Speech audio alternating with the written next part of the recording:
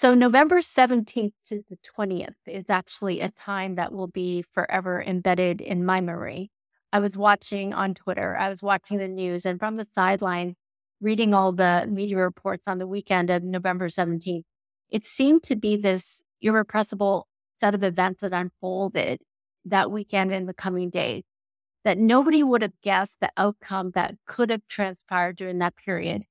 From the firing of Sam Altman, who was the CEO of OpenAI, the quitting of Greg Brockman, who was the president of OpenAI, the threatened resignations Got from it. some of the Hello? employees of OpenAI, to the requested resignation of the board, to the hiring of Brockman and Altman as Microsoft's new employees, to the final decision to reinstate Altman as CEO to OpenAI with a new board member or new board members in tow.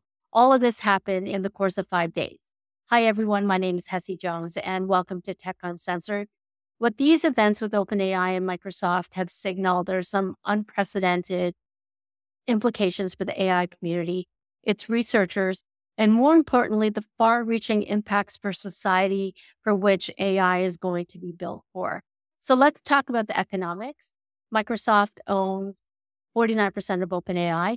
They poured in more than $10 billion since 2019 with a reported investment of over $13 billion. So now the valuation of OpenAI is somewhere around $29 billion. But Microsoft has no board seat. In 2019, when Microsoft invested in OpenAI, they were a nonprofit corp at that time. And the company's status was changed to for-profit when Microsoft invested their money. What remained of the nonprofit entity was a governance layer where the board was charged with making decisions that impacted the broader humanity. And so this nonprofit group had no shares in the company. They had no financial interest in OpenAI. And this was the group that ousted Sam Altman.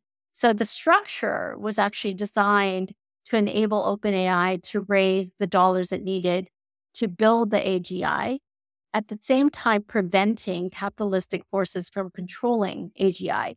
And this was essentially, according to reports, a ticking time bomb, because the minute that Microsoft put in $10 billion to OpenAI this past January, it things would have gone awry regardless. So what does this all mean? When a nonprofit with no financial incentives is unable to effectively oust an executive because of safety concerns, and then when a structure is actually put into place to mitigate the risk of this unilateral control of advanced AI and was essentially usurped by the same capitalistic forces, aka Microsoft, the event that this structure was designed to actually prevent, something is terribly wrong.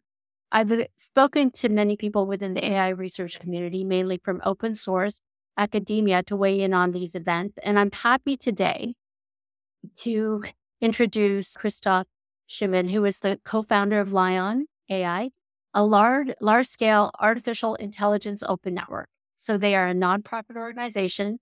They have a large community of volunteers, data scientists, researchers, practitioners developing applications in the field in large language models. Welcome, Christoph. Hello, Hessie. I'm so happy to be here, really. Thank you. So first, tell us a little bit about LAION. Yeah, LAION is a grassroots community by basically many, many people who share this dream of making top AI open source accessible for everyone.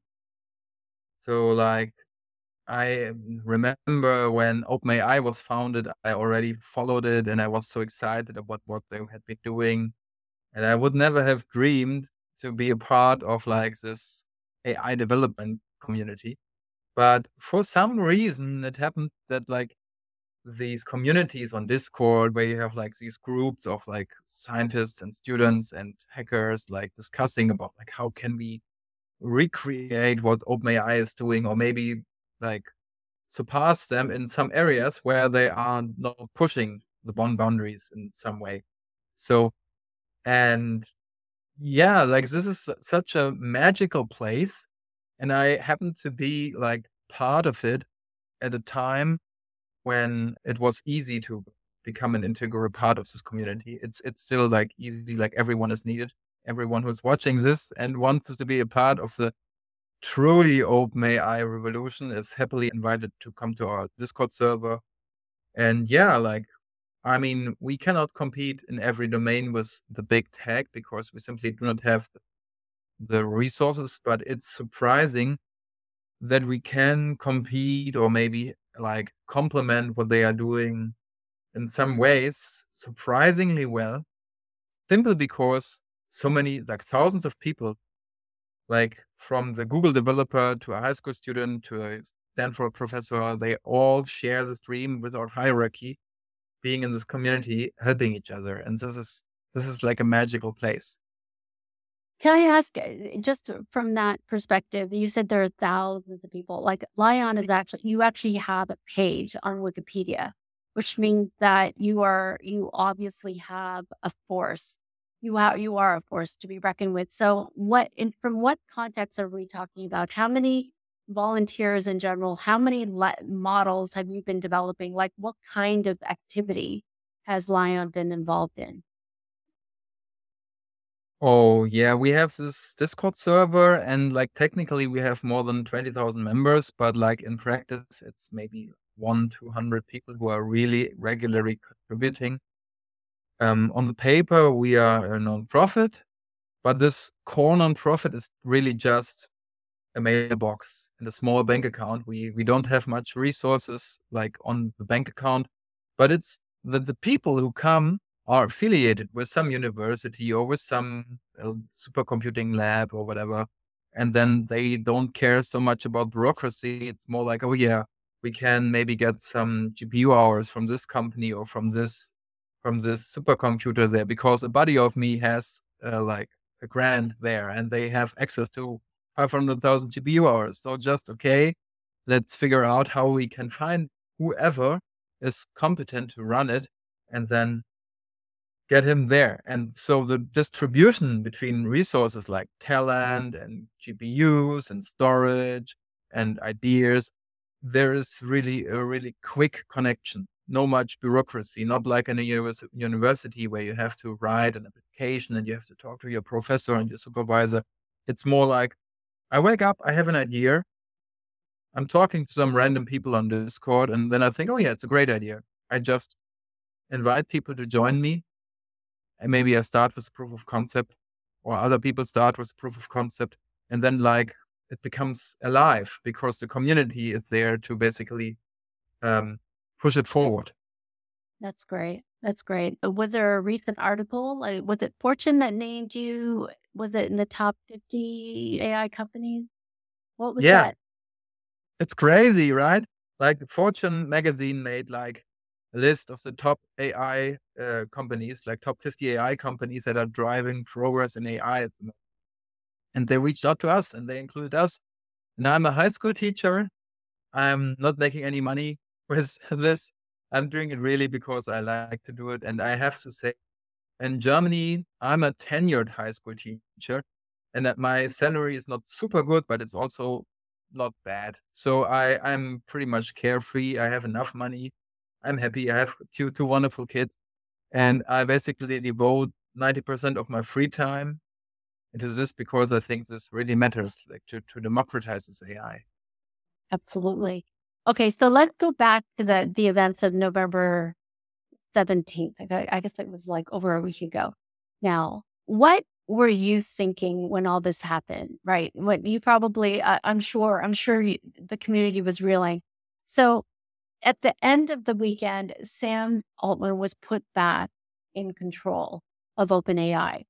From your perspective, what's going to change there? Oh, yeah. If you ask me honestly, like in the first moment, I was thinking, what the fuck? But then after like thinking about this, I was thinking, yeah, I mean, it will continue the way it was going previously with some small cosmetics. So basically, I don't know Sam Altman and Greg Brockman. When I like started to read more about what's going on in the AI world, like 5, 6, 7 years ago, these people have been like idols to me. Like I looked up to them because they were starting OpenAI and they were so cool, and I was just a high school teacher. And right now, I must say, hmm, I was a little bit disappointed when they went to become a capped for profit with OpenAI, but I understood the markets behind it. And right now, at this moment, I think OpenAI and Sam Altman and Greg Brockman, they will have the confidence that the people are behind them, the money is behind them, the employees are behind them, and they will probably feel a little bit scared by the critics constantly looking at them now more carefully. So they will pretend to be a little bit more safety oriented, and they will a little bit behave more like politicians, like thinking about every word they say, like giving no vector of attack for the critics. But in the end, in the long term, like strategy, they will just continue because they will feel like validated in whatever they had been doing. And honestly, I mean, the moment OpenAI signed these papers that they will basically give away the research results to Microsoft, it was clear that the nonprofit would not have anything important to say, because at any point everyone could just say goodbye and just move over to Microsoft. It was so clear.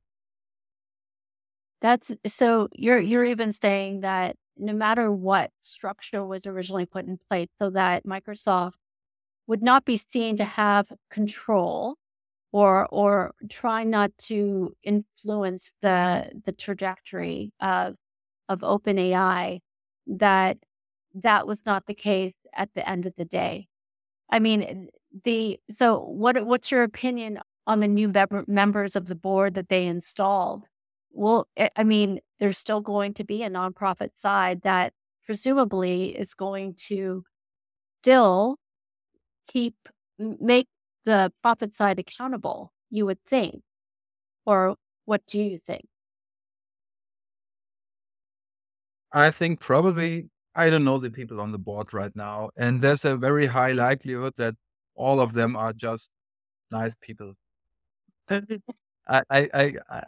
don't know. I am an optimist by human nature. I like so everyone watching this, like my critics sometimes say, "Oh yeah, Christoph, he's so naive." I like the people who consider themselves like existential effective altruists or like these doomers or safety people. They say, "Oh yeah, Christoph, he's so naive." Like, but actually, it all boils down in the end to your core beliefs about human nature. If you believe that the world is a dangerous place and that mistakes have more severe negative consequences than like opportunities to learn and to have feedback and to improve, then the consequence should avoid mistakes as your highest priority.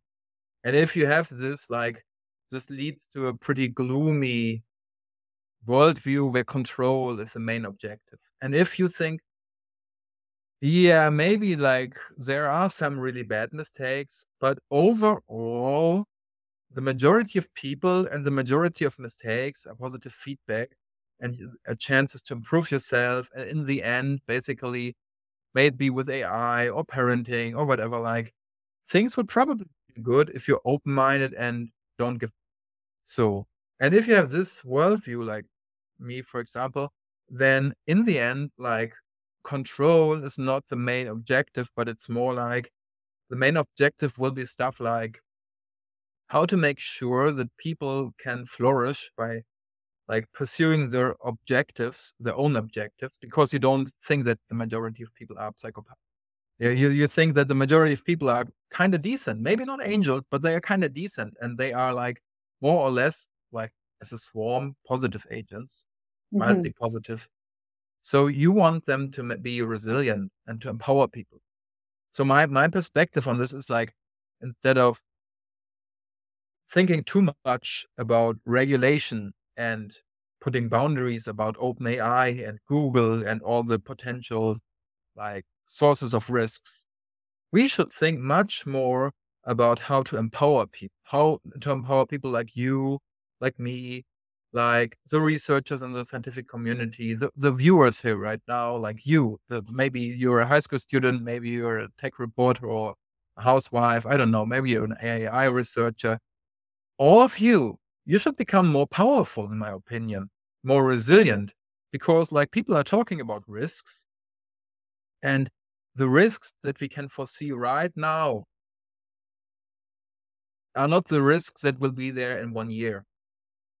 And trying to like extinguish all risks and put boundaries and regulations about this is a flawed approach, in my opinion. We should like think, how can we make you, the viewer, you, so powerful, so resilient with cool AI superpowers, basically, that you will be capable to mitigate the risks of tomorrow that we cannot even foresee right now. And this is basically the core belief behind LAION, I would say, that we try to replicate what like these big tech companies are doing, and what maybe, in my opinion, national laboratories should be doing. They should have been leading this all along, but they have not been. So that we try to replicate what these top research institutions are doing and make it accessible, so that you and me and everyone out there will be empowered to be resilient to the risks of the future. So right now, because you talk about access and you talk about the fact that like LAION exists without funding. LAION exists to develop the things that they're doing, and they don't have the same level of resources, GPUs, top talent that a Microsoft has. And yet you are competing almost on the same level according to Fortune magazine. So my question to you, and this is something that I think is also one of the fallouts of what's happened because of OpenAI in the last week or so, is this emergence of these communities that you had spoken about earlier. And there's the effective altruists, and there are the AI optimists. And when we talk about the doomers, I don't know if we could put them in the same light as the effective altruists, but there is this belief within some of the big tech communities that they need to protect their investments. And so that could have been a veiled response to, hey, I want to pause AI because we're the only ones that can provide the right technology to save humanity from this existential threat. What's your view on this? Because you're considered an AI optimist, and you believe that we don't have to pause AI, that we can have regulation in lockstep with how we develop responsibly. Yeah, I think that slowing down is like a really bad idea. Why? Because if like this is so obvious, like if one participant in this race of breakthroughs slows down, then others won't. Like if the US would ban AI research and Germany and the EU, do you honestly believe that China would slow down or Russia would slow down or whoever? That they wouldn't. Like it's obvious that they wouldn't. And do we want China and Russia to lead this AI breakthrough race? I think no. I think like if you are really concerned about like, oh, what could go wrong, and this is the main focus you're focusing on, then it is like a fight or flight response that focuses you automatically on thinking, oh, how can we avoid mistakes? Avoiding mistakes. Oh, yeah. So, but like avoiding mistakes is really, really bad for long-term research and for making good, founded, long-term decisions. I think like what we need is we need to think about how can we, the Western societies, like governments, citizens, everyone, be good role models. And instead of leading it with regulations and criticizing OpenAI and pointing fingers like to whatever, like whoever, like that say anything or that research anything. Like, instead of pointing fingers, we should look at ourselves and think when we wake up, how can we be good role models? Because actually, like, some people to say, oh yeah, Christoph, you're so naive. Like, if you open source everything, then someone will come up with some bad, evil application of it, and then that's will be bad for all of us. But in the end, I mean, almost no one thinks about the risks of holding back AI progress. I mean, think about if there would be a cure to cancer that could be researched with the help of AI, or open source AI, for example, maybe 3 years earlier than, like, in contrast to if you would ban it or regulate it or whatever, then what would be the cost? Like, what is the worth of these people who cannot be saved in these 3 years? And this sounds like a little bit unfair, like it sounds like a little bit like an ethical, um, yeah, sledgehammer or whatever. But I have to say, there's some truth to it. I mean, like, I want to die of cancer. My sister, when she was like, um, 46, I'm 41, she died of cancer. She left behind a 7 years old daughter.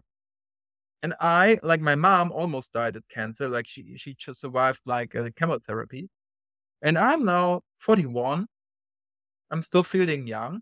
I'm not feeling old. Like, I'm still feeling like I was when I was 30 or 25. But I'm seeing that I'm getting a little bit older every year, and I don't want to die of cancer. I want to get like maybe 100 years in a healthy way. And this should not be achieved by, like, investing some money into some tech company and then maybe having some super expensive injection. No, it should be achieved by progressing this technology to a level where it will be so cheap that everyone could live up to 100 or 120 years in a good, decent way. And I'm damn serious about this. I think, like, everyone should have the right to participate from this. So I don't want to live in a future where I will be 120 years and can live healthy and happily with all the AI gimmicks of the science fiction movies, because I'm a billionaire and I have this luxury. I want a future where every teacher and every cashier from the supermarket will have these superpowers, where we're like, it will be free for everyone. Imagine, like, the scientific, there's the science fiction movies from the future. Like, so a dystopian future would be where these AI matrix oasis powers would be in the hands of AWS and Microsoft, and they would give it to us so that we would become addicted to holodecks and computer games, virtual worlds, and AI companions, and everything would be like with a hidden objective to generate revenue for these big companies. But, like, a utopian version of it would be where the power to have your own holodeck and to have your own virtual assistants and whatever, like your own companions, your own teachers, it would run locally, and it would be not aligned to what the OpenAI safety people would think is good, but it would be aligned to what you think is good. And then everyone could choose, do I want to have a virtual assistant who gives me superpowers and helps me to be a more kind, more empathetic human being with a hidden objective to, in the end, make me buy Amazon product? Or do I want to have the same with maybe a little bit more effort to maintain it, to have it locally without any hidden objective, just for me? And in the end, I could choose, do I want to have, like, this holodeck experience where in the end I will be just playing every moment because I have so much fun? Or do I want to have this holodeck experience where I have lots of fun, but in the end, the AI will say, hey, Christoph, you haven't spent time with your kid. You should spend a little bit more time with your kid. Like, now, he's coming right now. He's like running around here, and like I want these AI assistants to be like my buddy, like my good friend, to take care of me and align with my values locally on my hardware. And this should be a human right. This should be something that the UN is doing and not OpenAI. And I'm not scrutinizing, like I'm not saying OpenAI or Microsoft is bad. I'm saying they are doing whatever makes sense for them. I think like we are to blame because we are not pushing our governments to be good role models. Like we should push our governments to make sure to have something like the AI United Nations or like a CERN for AI or whatever. Like we would need this in the US and in the EU and maybe in India or whatever, and like even in China. I don't care. But like we should have like this several big governmental institutions that basically provide these foundation models. Like we should have this as a national service Yes, for I everyone, like I agree with that. electricity. So, so here's the thing, and so what you're advocating for is the the decentralization of AI, so that it's not in the hands of a few for-profit companies that whose motivations are very different than trying to, I guess, make it safe, make it accessible, make it available for everyone in the world. So that's a very, very different goal. And I think that's the reason why government is needed. So can you talk about closed versus open and the real risks of, let's say, a Microsoft and an OpenAI, which it almost an oxymoron because it's not. What is the risk to the world if we continue to allow closed systems that where a lot of people still depend on them? So the big danger, I think, at the moment is the danger of centralization of power over knowledge and about over like this AI technology. Because at the moment we only have like a few players like Microsoft and Google and maybe Tencent or like Amazon and maybe even the Chinese government who is like really pushing hard at the moment to catch up and to train these foundation models. And in the end, if there will only be like 5 or 6 players to provide these services, all data will go there. And even if they say, yeah, we have the best safety team and everything will be private on Azure cloud, in a container, whatever, in the end, you're dependent on the goodwill of 5 players. And there's another problem.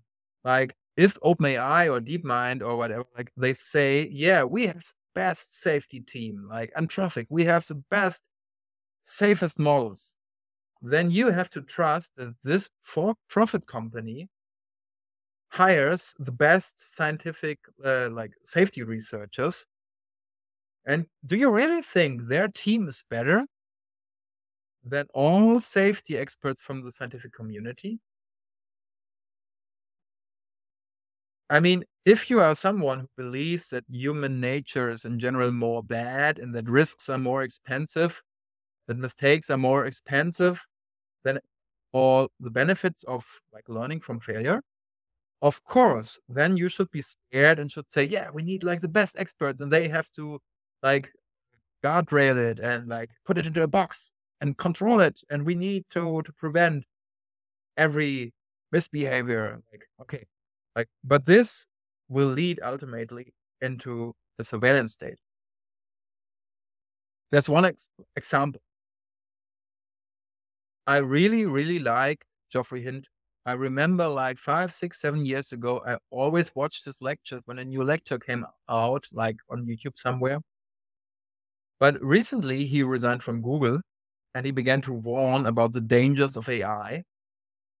And in one lecture, I think it was an Oxford lecture or something like this, or Royal Society lecture, he said that misinformation is really super dangerous for our democracies and that there's a big risk in having these like people who pretend to be other people, like having a fake voice or having like a fake image of a politician, a deep fake.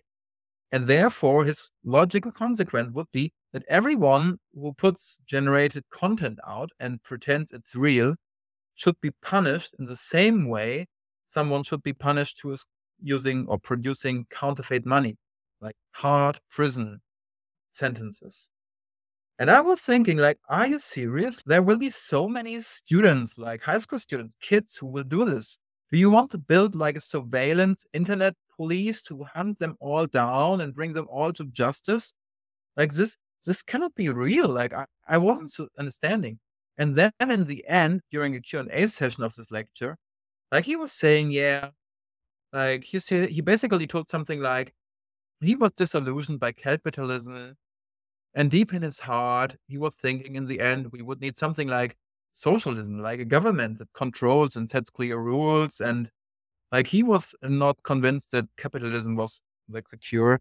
And I was thinking, oh my God, like he's seriously telling that he is basically proposing socialism, like Star Wars, like Star Trek socialism, where you have the central government basically banning like the individual freedom to be resilient and capable.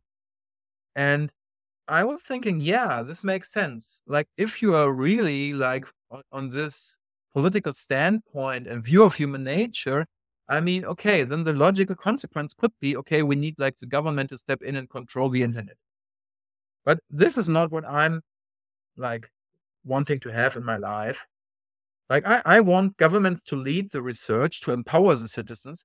I don't want governments to lead AI in regulating the citizens and the companies. I like they should be free to do whatever is okay in standard law. Like don't betray others. I mean, if a kid calls somewhere and says, "Oh yeah, I'm Santa Claus, I'm your husband," blah blah blah blah blah, and they're making a joke, it's basically a kid making a joke. It shouldn't lead to prison sentence.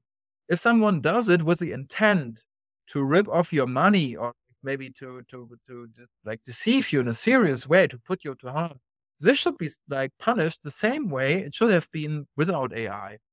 Mhm. I don't think we need much more regulation. We need like good role models to empower the general public to become resilient.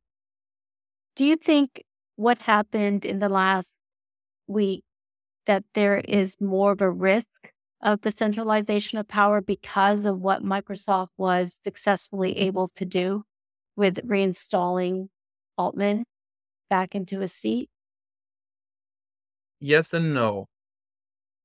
Yes, like from the perspective that OpenAI will now really push it hard to put out the best products and potentially be the first to develop AGI, whatever this means. On the other hand, I think this was a wake-up call for many governmental institutions and other companies and like critics. And now the pressure to create alternatives will be stronger. And I have some hope that something good will grow out of this. Okay. Thank you, Christoph. I could go on for hours because this is a big topic. And as you know, developing AGI is scary and exciting at the same time. And everybody's watching it and they're trying to be careful. They're trying to make sure that the next Terminator doesn't exist in our near future. So I know that LAION is very committed to making sure it's open and transparent so that doesn't happen. So So thank you. let me Oh, maybe put a statement to the end. absolutely. So if you're watching this about OpenAI and maybe you're scared or hopeful or whatever, if you're thinking, oh yeah, I'm just a programmer, or maybe I'm just a housewife or a teacher or a high school student, and I cannot make a difference, I have to tell you, it's not true. You can make a difference. I know someone who got into AI like 9 months ago, and he was just like watching from the outside. And he was thinking, oh yeah, what like LAION is doing and what the other open source people are doing, it's so cool. I really should get into it. And now he has built his own online Discord community.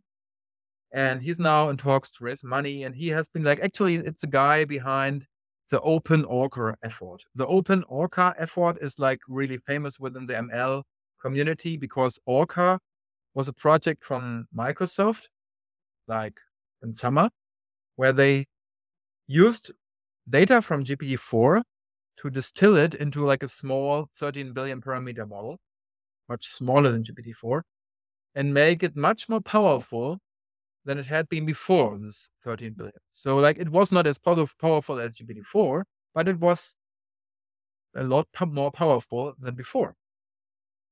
And this was closed source by Microsoft.